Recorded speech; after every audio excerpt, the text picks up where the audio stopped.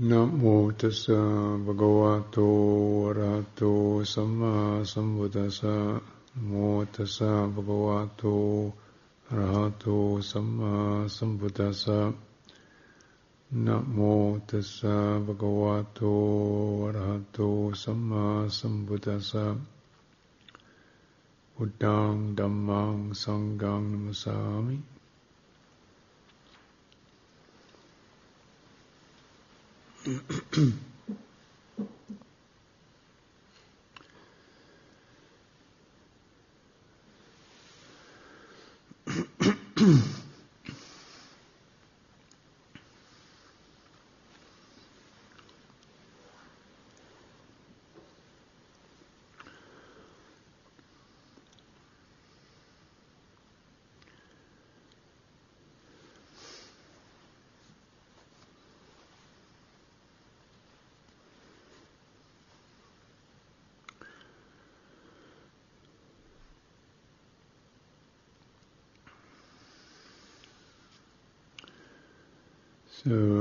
So practice of cultivating the way out of suffering, stress, conflict, agitation. That's all the stuff of life. So when we consider this, it's not just a meditation retreat we're doing, but noticing how we're affected, where the sticky places, where the tight things happen, where the friction gets generated in our lives. This is so our meditation exercises are there to give us some of the kind of strength and encouragement to the tools, the resources that are necessary to come to terms with this kind of conflict and stress that we experience.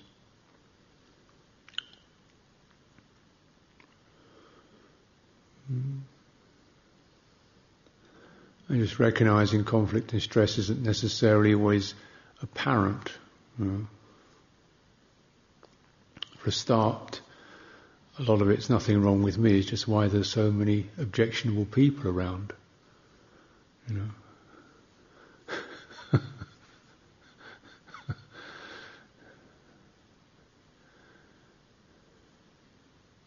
It's like the joke of the guy who's on a freeway on a motorway, and he's driving along, and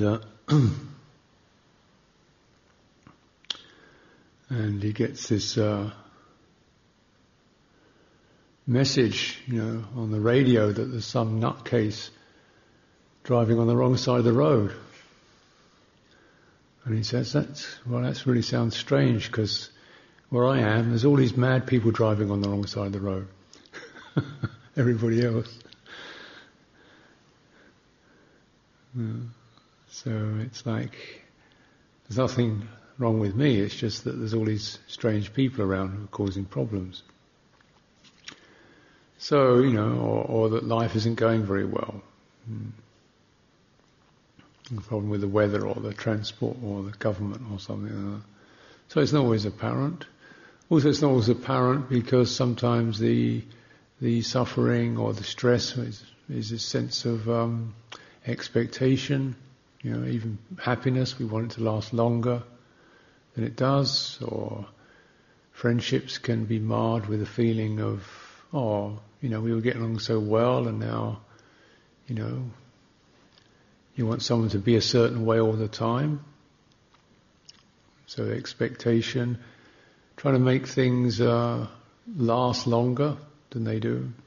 Expectation of permanence, expectation of constant ease or happiness, expectation of consistent sense of self. Sometimes there's a sense of stress that comes up just by recognizing how changeable one's inner landscapes are. Seemingly they're not that we can't control them. You can have bad days, good days, wake up feeling one way, get affected by something, we seem to be in this. So this can give a kind of basic sense of uncertainty or lack of who am I? What am I doing here? So there can be this kind of fundamental question of feeling incomplete or feeling unsatisfied or something essentially off or wrong about me.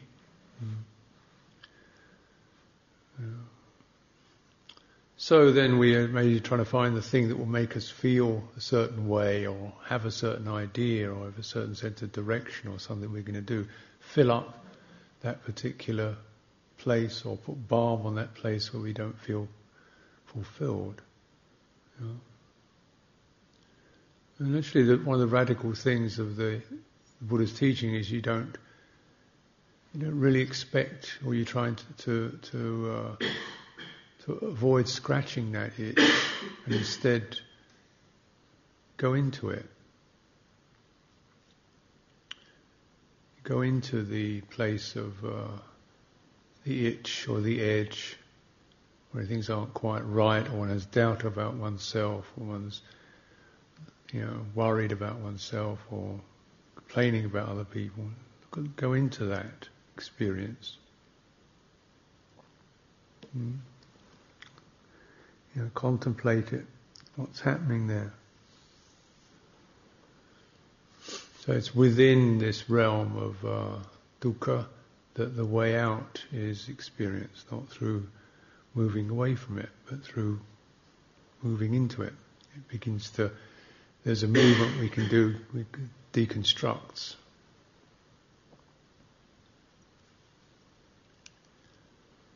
That.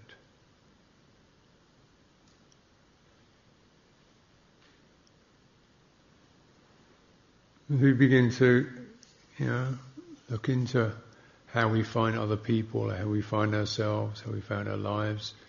We realise that generally we are experiencing or sensing things through a particular set of expectations or assumptions. Consistency, things being plannable, things being controllable, the future turning out the way you want it, things being reliable. When you consider, for example, how amazing it is that you can get an airplane, thing that weighs, I don't know how many tons, and it will lift off the ground and carry you through the air at several 100 miles an hour and come down without crashing, several thousand miles away. This is almost, in some ways almost inconceivably magical. And yet one of these things can do it. Not only do we take it for granted it can do it, we get very upset when weather conditions prevent that happening. So, I was at Johannesburg airport the other day. Of course, most of the flights back to Heathrow were cancelled because of snow and ice conditions. There's this poor woman sitting behind the ticket counter who's just been bawled at by 50 people who get angry and upset because their plane is cancelled. And it's nothing to do with her. She didn't create ice or snow, But the feeling like that the expectation has not been fulfilled, the assumption has not been carried out, and the edge where that experience has happened, people lose balance. So obviously everyone knows it's not her fault. She didn't do it, and yet she gets the emotional shot. Yeah. So at that place where we experience this sense of things not going right, then we lose our perspective, start blaming, lashing out on other people, or blaming or lashing out on ourselves.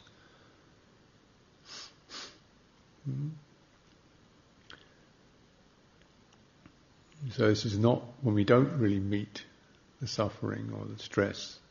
We still, this reactivity occurs.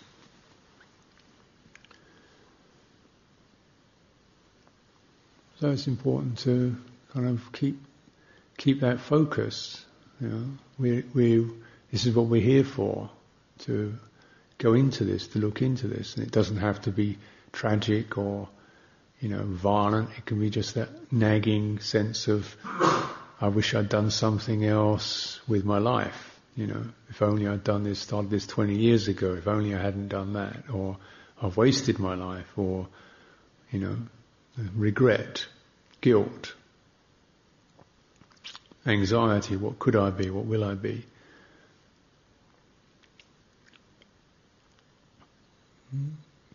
Often it comes along with it comes a sense of what I am, and how I am in the world.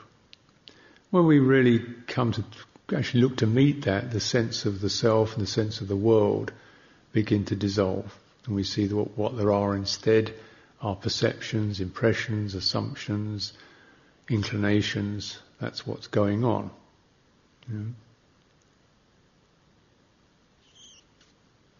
That's what's actually happening.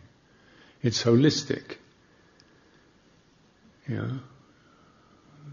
So we experience things in a dualistic way, like I'm here, that's out there. There's this me and there's everyone else. It's kind of dualistic, there's me and the world. But actually that's just the way we interpret it. Really what's being experienced is seeing, tasting, touching, feeling, thinking, inclinations, assumptions, perceptions. It's holistic. Part of it I call myself, and part of it I call other people, but yet it's always a holistic thing. The sense of self divides that, and then we lose the real perspective on what we're dealing with is our perceptions, our knowingness of experience. So much so that the Buddha said, you can take it down to almost one point for release, for liberation. Saying this world is a tangle, and it's tangled up in name. Name is the tangle. It's tangled up in name. And with the ending, or the breaking up of name, the tangle of the world is released. Name, nama, refers to our apprehension, or the knowingness. What is known, the knowable, what is named, labelled, cognized. And naming is made up of, there are certain factors involved in that. One is, which is not consciousness. So consciousness is that which makes things present for us, through the eyes, the nose, the tongue. But the naming is the interpretation of that experience, and it's made up of feeling, pleasure, pain, agreeable, disagreeable. It's made up of perception. It's impressions, friendly, unfriendly, waste of time, fascinating, important, urgent, friendly, unfriendly. These are impressions, perceptions. And all these hinge around or support the experience of contact. Contact means that there's a kind of, how we know something is there's a touch or an impression, and from that impression these perceptions and feelings arise. You hear the sound and, it's the bell. Oh, it's nice. There's that kind of the ear consciousness is struck. You turn a corner and you see something, the eye consciousness is struck. Something you sometimes even say that, it hit me in the eye, or it suddenly jumped into my mind, that moment of, contact, impression, and then a feeling and perceptions, that's that, feeling of agreeable, disagreeable, And two other factors, attention and intention. Attention is the framing. So we attend, we give attention. It frames something. We actually put a lens, we focus on something. Suddenly you see an object that interests you, you focus on it, and the other pieces of the world disappear or go into the background. That's happening all the time. You're driving a car, driving along, and you're aware of the road, what's in the mirror. And so those could be your primary objects of attention. Every now and then there's something strikes the eye, that's interesting. Maybe you're having a conversation with someone, so your attention kind of momentarily leaves that and goes somewhere else. You might notice you're feeling hungry or thirsty, and that can become a dominant object of attention. Hey, I really got to get a drink. Or you want to go to the toilet. Hey, I really got to stop somewhere.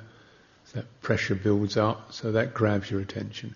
So your attention is always a limited focus on a potential panorama. Any moment we could think of something, that would suddenly jump into our attention. Hey, I'm late. Suddenly that jumps there, and for that moment, other things disappear. So the thing to remember about attention is it's constructed out of things like important, pleasant, painful, urgent, so that triggers attention. We go for something.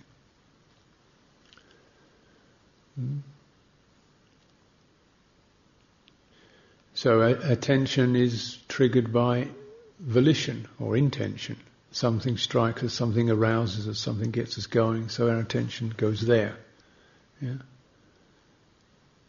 those factors, attention, intention, contact, perception, feeling, this is what's going on all the time. Right? So some of it seems very internal, intention, there's kind of moods, impulses arising. Attention seems to form an object, a person, a function, a task, or something we're thinking about, something we want to put our attention onto. Because of that, we get more impressions, because we get impressions based upon what we attend to. What we attend to is based upon what our fundamental inclinations are. So all this is continually forming in this world and this self. As you know, when you meditate, at any given moment, you could be 5 years ago. Where did that come from? At any given moment, you could be anticipating the future. Any given moment, you could be remembering someone else. Any given moment, you could be struggling with a problem in your head. Suddenly that becomes the focus of your attention, and it triggers off certain impressions, doesn't it? So all this is kind of continually spooling around, and it's a tangle. It's like a running skein, a running thread that's forming these loops. And in all that movement, there's this fundamental assumption, this is happening to me, I'm in this, I'm doing this, I need to be this, what's this and that, me. And that's the one you don't find. You find intention, attention, perceptions, impressions, contact, feelings. What you don't find is somebody doing it. What you find is a lot of impulses and programs. Some joyful, some beautiful, some negative, some critical, some confused. Just intentions, volitions, programs, perceptions, running and running. A lot of our practice is just about acknowledging and coming to terms with this, with the self-critical mind. which can suddenly produce a whole set of details and convincing reasons why fundamentally you're screwed up, something wrong with you. Or it could be critical of other fault-finding mind, or something screwed up about everyone else, or somebody in particular. And in that, that program picks up all the details that seem to be negative and brings attention onto those.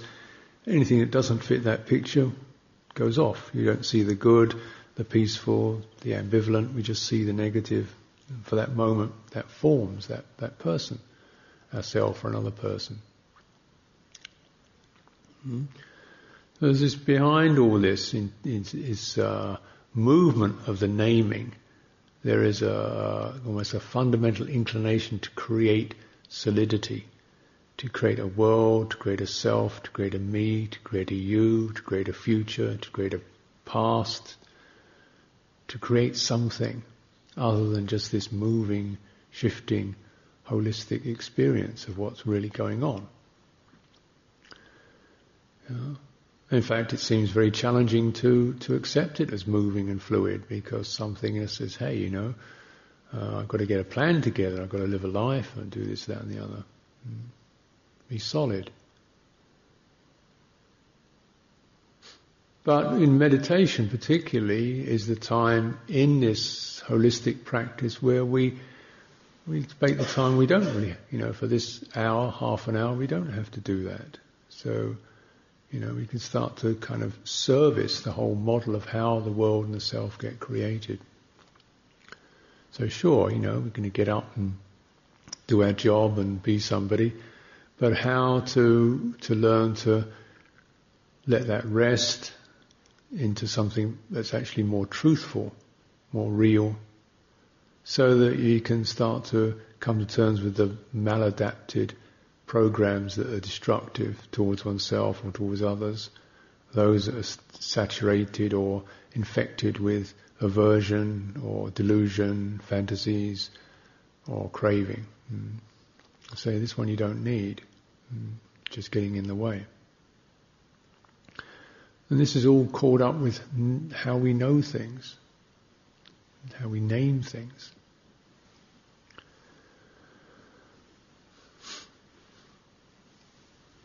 As you know, one of the fundamental core strategies in meditation and outside of meditation, mindfulness and full awareness,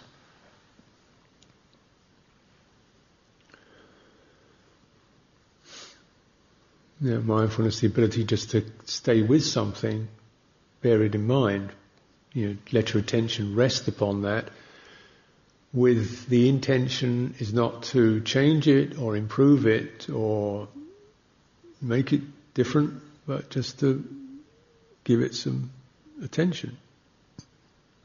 So, even the processes of liberation are very much involved with intention, attention, contact, perception, feeling. Because that's what we have to work with, that's all there is. So you start to establish an intention just to see things as they actually are. Is that possible? And to know things as they actually are. We say, well, as in the Buddha's teaching on mindfulness, to be mindful of the body in and of the body. So this means we contemplate or experience body in bodily terms rather than in terms of assumptions or perceptions. So, when you experience the body as a body is not experienced as old or young, male or female, beautiful or ugly. It's just experienced as sensations, energies, feeling. Sensations such as pressure, movement, vibration, heat, energies, bright, vigorous, dull, wobbly, and feeling, pleasant, painful. Hasn't got So when you directly experience the body, it doesn't have, a lot of what we normally call the body, which is really a visual experience. It's not the body as the body, it's a body as seen through the eyes, as interpreted. And you generally see them from the outside. You don't generally look inside bodies. So some of these exercises are to deliberately just start to change the ways we look at things. Imagine a body as meat, sinews, bones, blood. Who's that?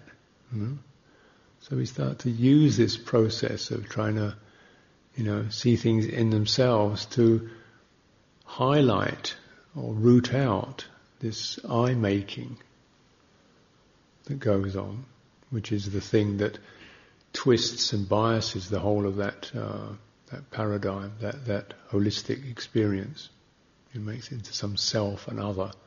Once you have a self, you have something other than self. You have comparisons, you have conceit. Better, same, worse, bigger, smaller, fairer, fouler. So body in a body is just what it is. It's nothing other than that. It has no comparison. So it's very peaceful, actually, in a way. It may be, a body that's aging or painful, and yet in itself, when we just come to that, and there's no assumptions and no intentions to make it another way, there's a relaxation of the mind. Something relaxes into that. It's just that. And so this process of knowing something in and of itself is a way of purifying the naming experience. So we still have perceptions, impressions, but there isn't that intention, that volition that's seeking the agreeable, the lasting, the territorial, the owned, the possessed. It's just this. So that's the piece that we can work on, the quality of volition or intention, the way in which we look, what we are unconsciously or consciously looking for, expecting, assuming, dreading. That there's an emotional inclination in that.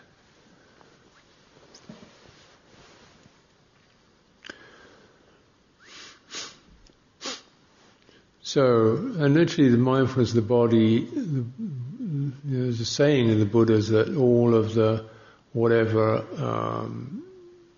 qualities contribute to wisdom, these are all found in mindfulness of the body. That ability to sense something as it is so that the experience that we're having starts to purify the way we interpret it. Bodies are good like that because they generally, something like the physical pain doesn't care. It doesn't matter what you do, it just is what it is. You can shift around, but sooner or later we experience that. The feeling is what it is. Your bodies are what they are. You look at your body, think, wish it could be another way, or have another ear, or less ears, or more fingers, or less fingers. And that's what you got. Doesn't matter. It doesn't listen, doesn't negotiate. So it helps to train the mind. And we use this as a fundamental thing because there's something much more obvious and apparent about bodily life. Whereas with the mental life, it's much more prone to impressions and possibilities. So we keep trying to do numbers on our psychology to change it, make it this way, that way. And you can, fundamentally you keep, pushing this or emphasizing that, but it remains essentially in this fragile and changeable state. In terms of what we call spiritual practice, which is again is a kind of interesting number because it somehow implies there's something other than that. This is not spiritual, it's just realistic. Within that, you contemplate the mind, and there can be that interest in finding or having or making or coming to the right or the proper, the best, the agreeable, the socially acceptable, the praiseworthy mind state. Every now and then you get something that's pretty much a little bit better than others. We like those. And so within that you think, well, if you do this long enough you can get to a really high special mind state. And you can work on it. And the feeling can be, if you could just get further and further that way, you'd get to the ultimate place, the ultimate mind state. And cut a long story short, the Buddha said there isn't one. He said you can go out to different levels of consciousness, such as the sphere of no-thing, the sphere of infinite consciousness. He said that's not what I'm teaching. That isn't the end of it. That isn't the end of suffering and stress. The ending of suffering and stress is the mind, or the release of the mind from all positions, or from all supports, or from all clinging, from all basis. So the mind, so that where there's no basis on the realms of any realm of perception, it doesn't root in it, it doesn't feed on it, it doesn't fondle it doesn't delight in it doesn't identify with it. This, he said, is the deathless. Just the mind released from all supports, from all clinging. So that we, they're fashioning our cultivation of skillful mind states is there in order to provide enough resources to let go of them. That is, when you're really tangled up, there isn't the potential to let go, because the mind is just too reactive, too scared, too desperate, too defensive to release its foothold. It's like, a drowning person will hang on to any old thing. It's desperate. Starving man will eat grass. It's desperate. So only a deeply afflicted psychology is just too desperate, too defensive, too volatile to come to the place where it can, let go, where it will let go. So there is definitely a need to cultivate the skillful, but we recognize the skillful is never the ultimate. It's never the it. There isn't an it. Isn't the final it. You say the perfection is the relationship of non-clinging. Where there's so this is the fundamental piece that we're really establishing in terms of our intentionality. And you begin to kind of really know that, which may sound kind of conceptual and abstract when I put it like that in these terms, but that's the underlying piece. The only piece that you can really release is intention, volition, inclination, directive. That's the rest of it comes apart when you've done that. When you've done that, then your perceptions, because all perception has got, all impressions have got some truth in them, and yet they're very subjective. Tasty, pleasant. Do you like the colour of the nun's shrine room? Is it horrible? Is it fine? Is it beautiful? Is it okay? Is it whatever? It's all subjective. It doesn't really matter in a way. As long as you don't hold on to it, that's the most important thing. You see it, you have a perception, that's fine, but it's the holding on to it, saying this is actually true and right. That's the problem.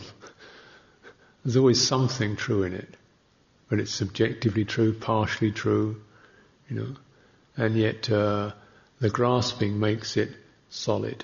And we do this all the time, with ourselves, with others, opinions, views. It's something that's continually firming up this. So, you can't really change perceptions. You can introduce new perceptions. Sometimes when you're kind of feeling, I was just noticing this the other day in this cold weather, how nice it is to come to the hall and sit somewhere warm. Somewhere warm. The perception of coming in out of the cold and sitting down. It's a different one than I've got to go to the meditation hall and get samadhi. Then it becomes a work project, doesn't it? When you come into the hall because it's cold out there and you don't want to sit down in the warm, suddenly you feel you find yourself in samadhi. Because your mind just rests into something that feels agreeable and simple. When you come in with the idea you've got to do it, already it's in a kind of agitated state. Yeah? So you can play with perception. Sometimes I say when you sit, it's like you should always sit and meditate like you've just walked 10 miles in the rain. When you sit down, you go, sitting. Great. So you should always meditate like that when you come to sit, really sit. It's just the same thing in a way, but the way that your perception actually has an effect on how the experience gets framed. So we can deliberately introduce new ones and they have effects. And of course, they're all relative. They're all half-truths, or less than half-truths. We haven't come in out of the rain, because it wasn't raining. But we may have come in from another, virtual reality, like, I'm busy today. I'm carrying that perception. Who's busy, But that can linger with us. So sometimes you introduce new perceptions, just to push away the other one.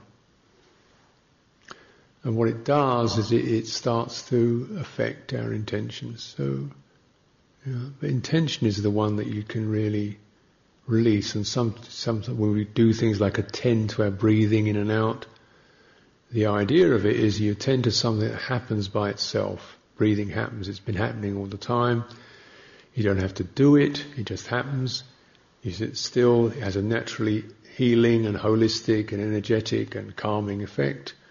It should be a breeze. And because of that sense of ease and obviousness and simplicity and effortlessness about it, the theme of it is, this will certainly bring around a relaxation of one's intentions and attitudes, because then you're in something that requires no particular work. And yet, of course, we can do it the other way around. We can make mindfulness of breathing into coming with intention. This is something we've got to do and be good at and work at and develop. And then you turn it around the other way. It's like something which is quite natural and relaxing and steady. It could be something that's extremely stressful. You get stressed out through breathing. Why is that? It's not because breathing is different, but because one's intentions, one's volition. An intention is not necessarily deliberate. It can be reflexes. It can be very long-term habitual assumptions we make, or harm-made in us. If we approach life as a place which is not giving or trusting or welcoming, we have to work at it. Everything we do, we work at. And this is quite often a root reflex that's established for people. So when you meditate, you work at it, but what does that really mean? You work at how to relax, how to undo, how to find the places where you're stiff and tight and loosen there. That's the work, not to make it more critical, more running those particular reflexes. So you look at intention, even when intention is not deliberate, it's a kind of kind of stuck reflex that we have. And amazingly, when we meditate, we just begin to sense how we're experiencing the subjective reality. Where's the stress? Where's the tension in it? Where's that coming from? Is it from the breath? Is it from the body? Is it from, it should be this way. Why can't I make it that way? I've got to get there, some sort of tight sense. And one of the advantages in meditation, the way we do it, in this particular Buddhist form, is you're continually referring back to the body. Very important.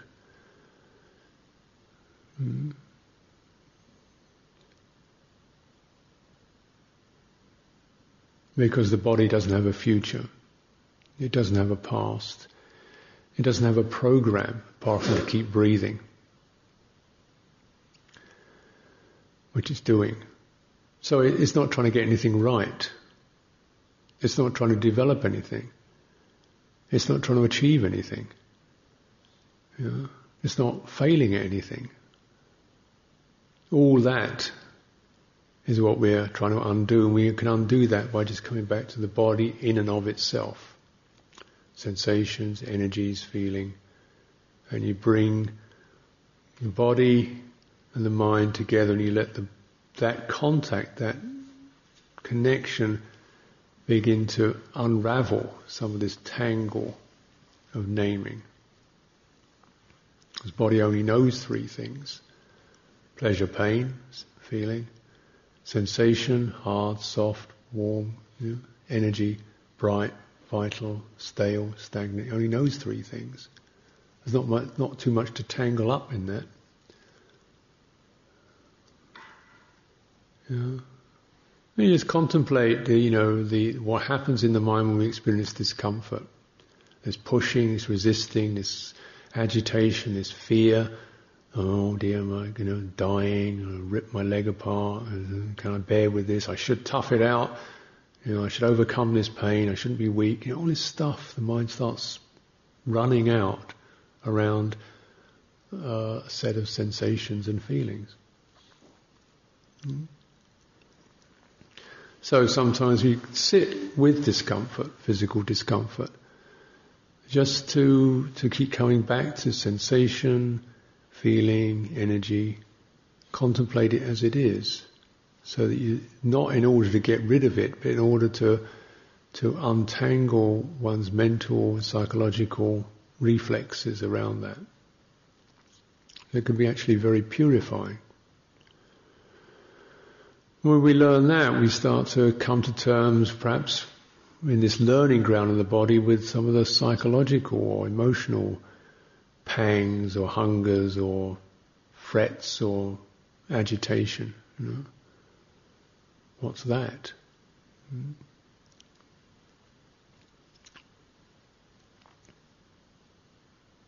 Experiencing the mind states as mind states. As the Buddha says, experiencing the mind state in and of the mind state. So experiencing the angry mind as the angry mind, the bright mind as the bright mind, the contracted mind as the contracted mind, the expansive mind as the expansive mind, in and of itself. So with that, there's no particular assumption it be another way or judgment about it, comment on it. And all that is based on identifying with it, isn't it? Why is my mind like this? I can't make my mind do that. We're trying to solve the mind, but really it's not the mind needs to be solved, it's the owner of it. That's what's getting in the way. And when we begin to dislodge some of what that owner's doing, the control, the fear, the sense of not doing well enough, it should be this way, the shame, the guilt, then in the release of that, the mind state starts to melt down, shake out, release, relax, come into harmony. knowing the mind state in the mind state. And you don't know the mind in the mind just through a thought or a cognitive sense. You have to know that through the emotional sense and through the bodily sense. There are three ways of knowing, fundamentally. Cognitive, what you think of it; emotionally, how you're moved by it; and bodily, where it's happening. This deepens our sense of knowing. It widens our sense of knowing. We come to terms with mind states in mind states. You can't just think them. You can't just label them and say that's enough. It certainly helps. That's that. So you're kind of putting it in a box. But then to really release it, there's a sense of an emotional knowing, which is kindness or patience or, relaxing the resistance or restraining the fondling and the infatuation. There's an emotional intelligence of what is for my welfare, what is harmonious in this. And that's what the emotional sense, the heart sense, that's its fundamental program. It's always doing that. In any given situation, something in us is looking for what's the place of harmony, ease, comfort, well-being. Something in us is always doing that. With other people, we check out, how can I be accepted here? How can I find my place here? What's the roles and routines? How do I fit in here? Or how's it going to fit me? Something that is always looking for the agreeable. We incline that way. It does it by itself. That's the emotional intelligence. Problem is we don't always use it. Instead of how does this going to feel comfortable or harmonious, we say, what's the right? What's the wrong? What's the should be? We impose a cognitive ideal on the mind. How do I come to terms with this? How do I meet this harmonious? So it deepens our sense of knowing. How do we relate to things? I think this is really important, particularly when we come to the mind. It can be so easy to go into a cognitive response with its measuring it against standards, which is true. And yet it's not adequate. It's not that it's not true, it's just not an adequate truth. You can say this is unskillful, okay, we know that. Now, how do we relate to that? Do we run away from it, reject it, blame it, repress it? Or we say it's unskillful, therefore calm it, be with that. Why is it, where's it coming from? Investigate, meet that.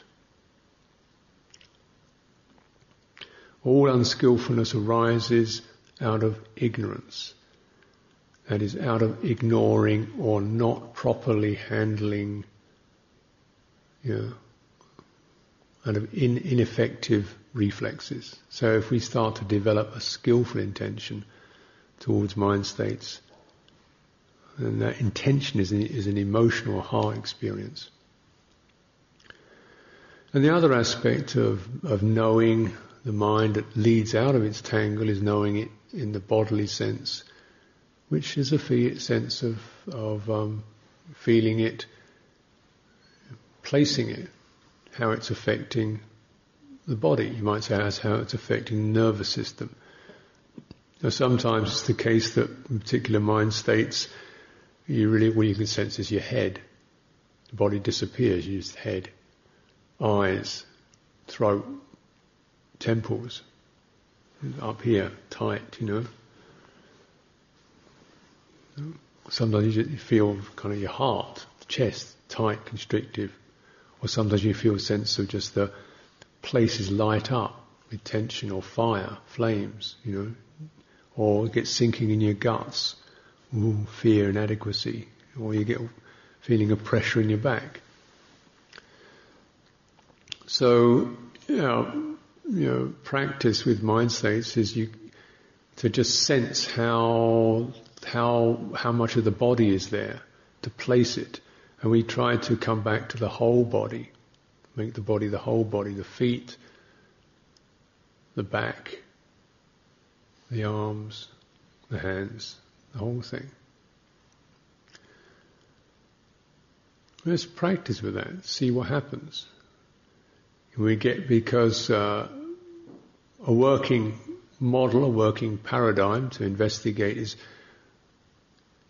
when you start to contemplate an experience that seems to be unskillful, not going, you're in a jam of some kind or other, check out how much of your body you can sense in that state.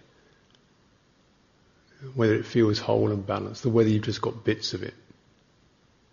You're just a blazing head. Your head on fire, eyes bulging or something or the other. Whether you're just a sinking gut, caving in. Yeah. Whether you're just drooping shoulders, giving up. Yeah.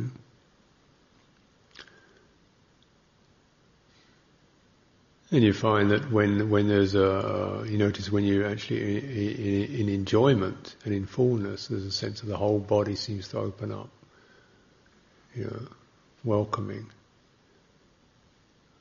What's that like? And you see how just trying to come back to the wholeness of the body is one way in which we start to dislodge these reflexes, these maladaptive reflexes, volitions, pressures, biases that capture us. They're like a kind of a triggering that sets up particular nervous impulses, and parts of our body-mind light up and get charged, and part of that body-mind holistic thing goes quiet, and we become the particular pattern of our nervous, emotional, psychological landscape. We become a particular feature in that. Yeah? And it's always much narrower than the full picture.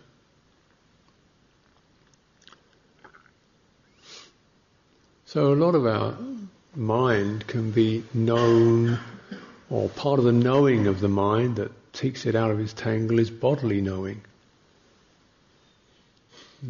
Knowing the mind states that get you running. Knowing the mind states that make you feel small and tight. Knowing the mind states that make you feel, like you're hardly here at all. Invisible, formless. And just keep grounding that back into the experience of body, because the body doesn't have a future, or a past, or a comparison, or a should be, or a if only, or if his fault, or why always do that to me, or I've got to get this done by 9 o'clock. It doesn't do that. So it's a place where these reflexes can be known for what they are. In that place we give ourselves a chance, Not that these necessarily are completely incorrect messages, but they're not messages that grasp and capture us. They're just, okay, that's that. So we can experience the world of perception and self and relativity without taking a stand on it or pushing it away.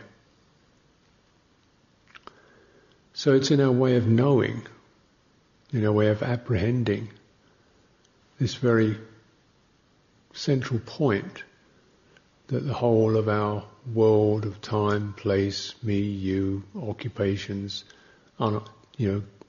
being good at it, not being good at it, all that starts to release.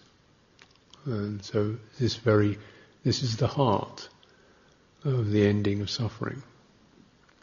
Unentangled knowing.